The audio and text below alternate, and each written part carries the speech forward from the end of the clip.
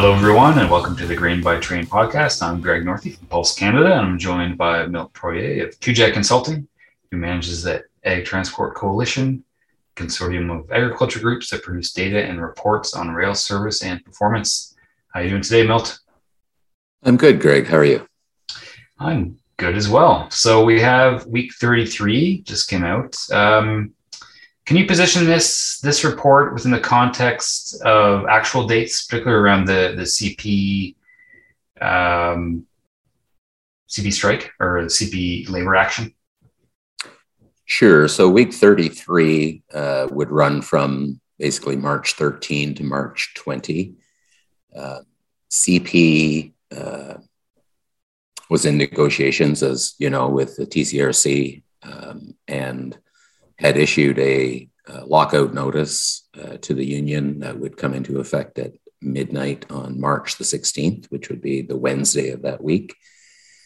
And, you know, the union simultaneously issued a strike notice to be effective at the same time. So starting on the 17th, which was the Thursday, CP announced that they had begun a structured shutdown of their rail operations in anticipation of the work stoppage.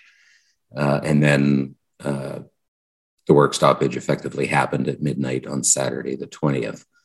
So what you have is, you know, for the back half of week 33 for CP, you know, their operations would have been focused on shutting the network down. So parking trains and likely spotting few cars at shipper sidings. And if we look at the data, we can see that they didn't spot a lot of cars beyond Wednesday that week.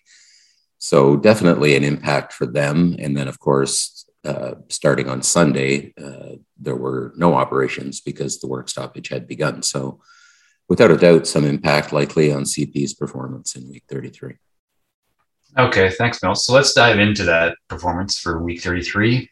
Let's start with CP. What did we see from that week? Not good. 49% order fulfillment, which was a steep drop from the 90% that we saw in week 32, which at the time had been the best week of performance that we had seen at a CP since the middle of November. And, you know, they did well in some quarters. Demand was extremely low, less than 2,000 cars. And just to give some context, you know, to that number for listeners, if we go back a year to week 33, shippers had ordered 5,700 cars from CP. And in week 33, this year, that number was around 1,500. So, you know, a third, less than a third actually, of demand year over year at this time of year.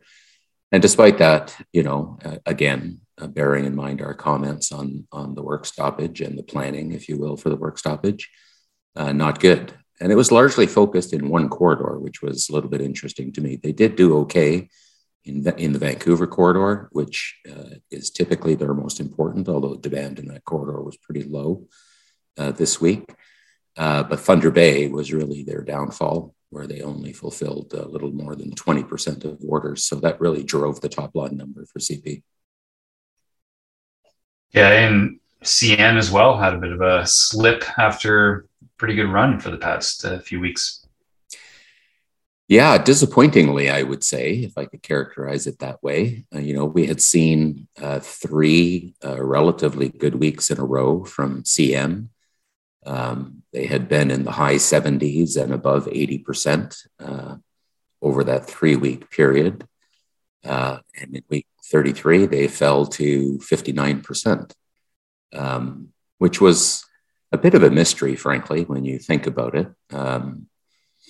It's, you know, there are some joint operations, if you will, particularly when it comes to the Vancouver corridor between the two railways. So it's possible that there was a little bit of impact on CN because CP was shutting down operations, but I certainly would not have thought that it would have impacted CN's performance to that extent. So a bit of a mystery, but a definite significant slide from what we saw the 3 prior weeks.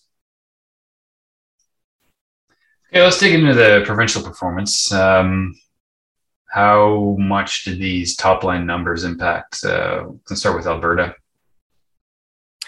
Well, as a general statement, I would say two things. One is pretty uneven performance for both railways across the provinces, with few exceptions. CN and CP, CP in Alberta, CN in Manitoba.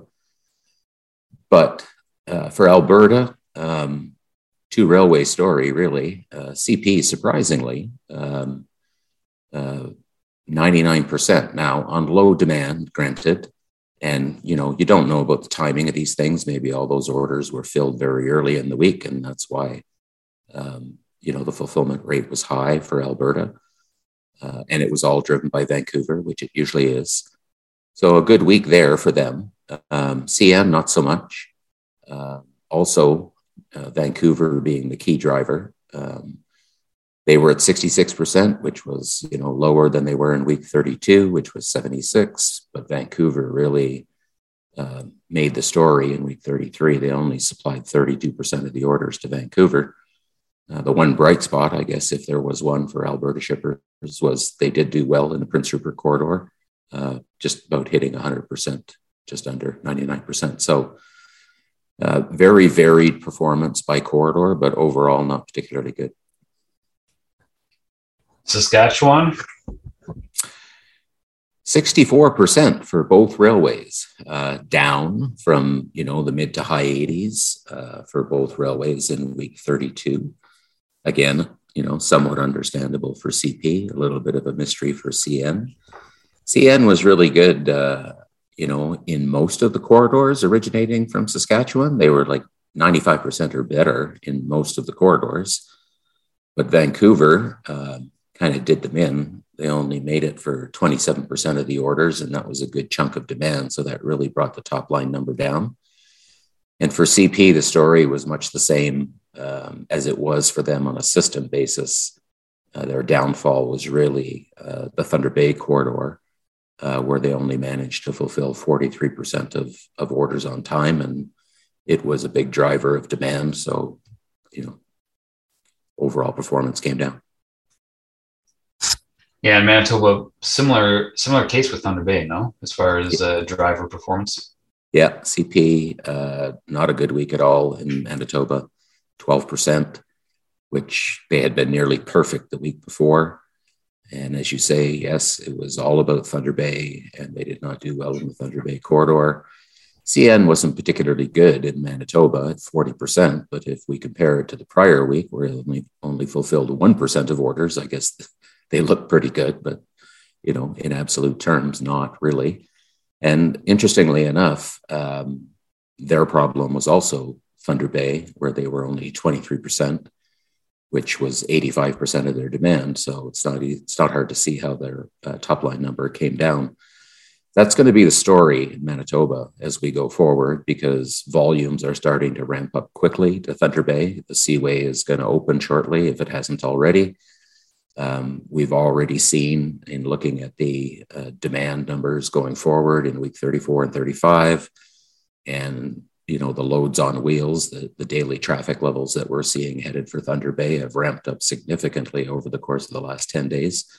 So that corridor, more than any other now, which is usually the case when the Seaway is open, is going to be the key driver of performance for both railways for Manitoba shippers going forward.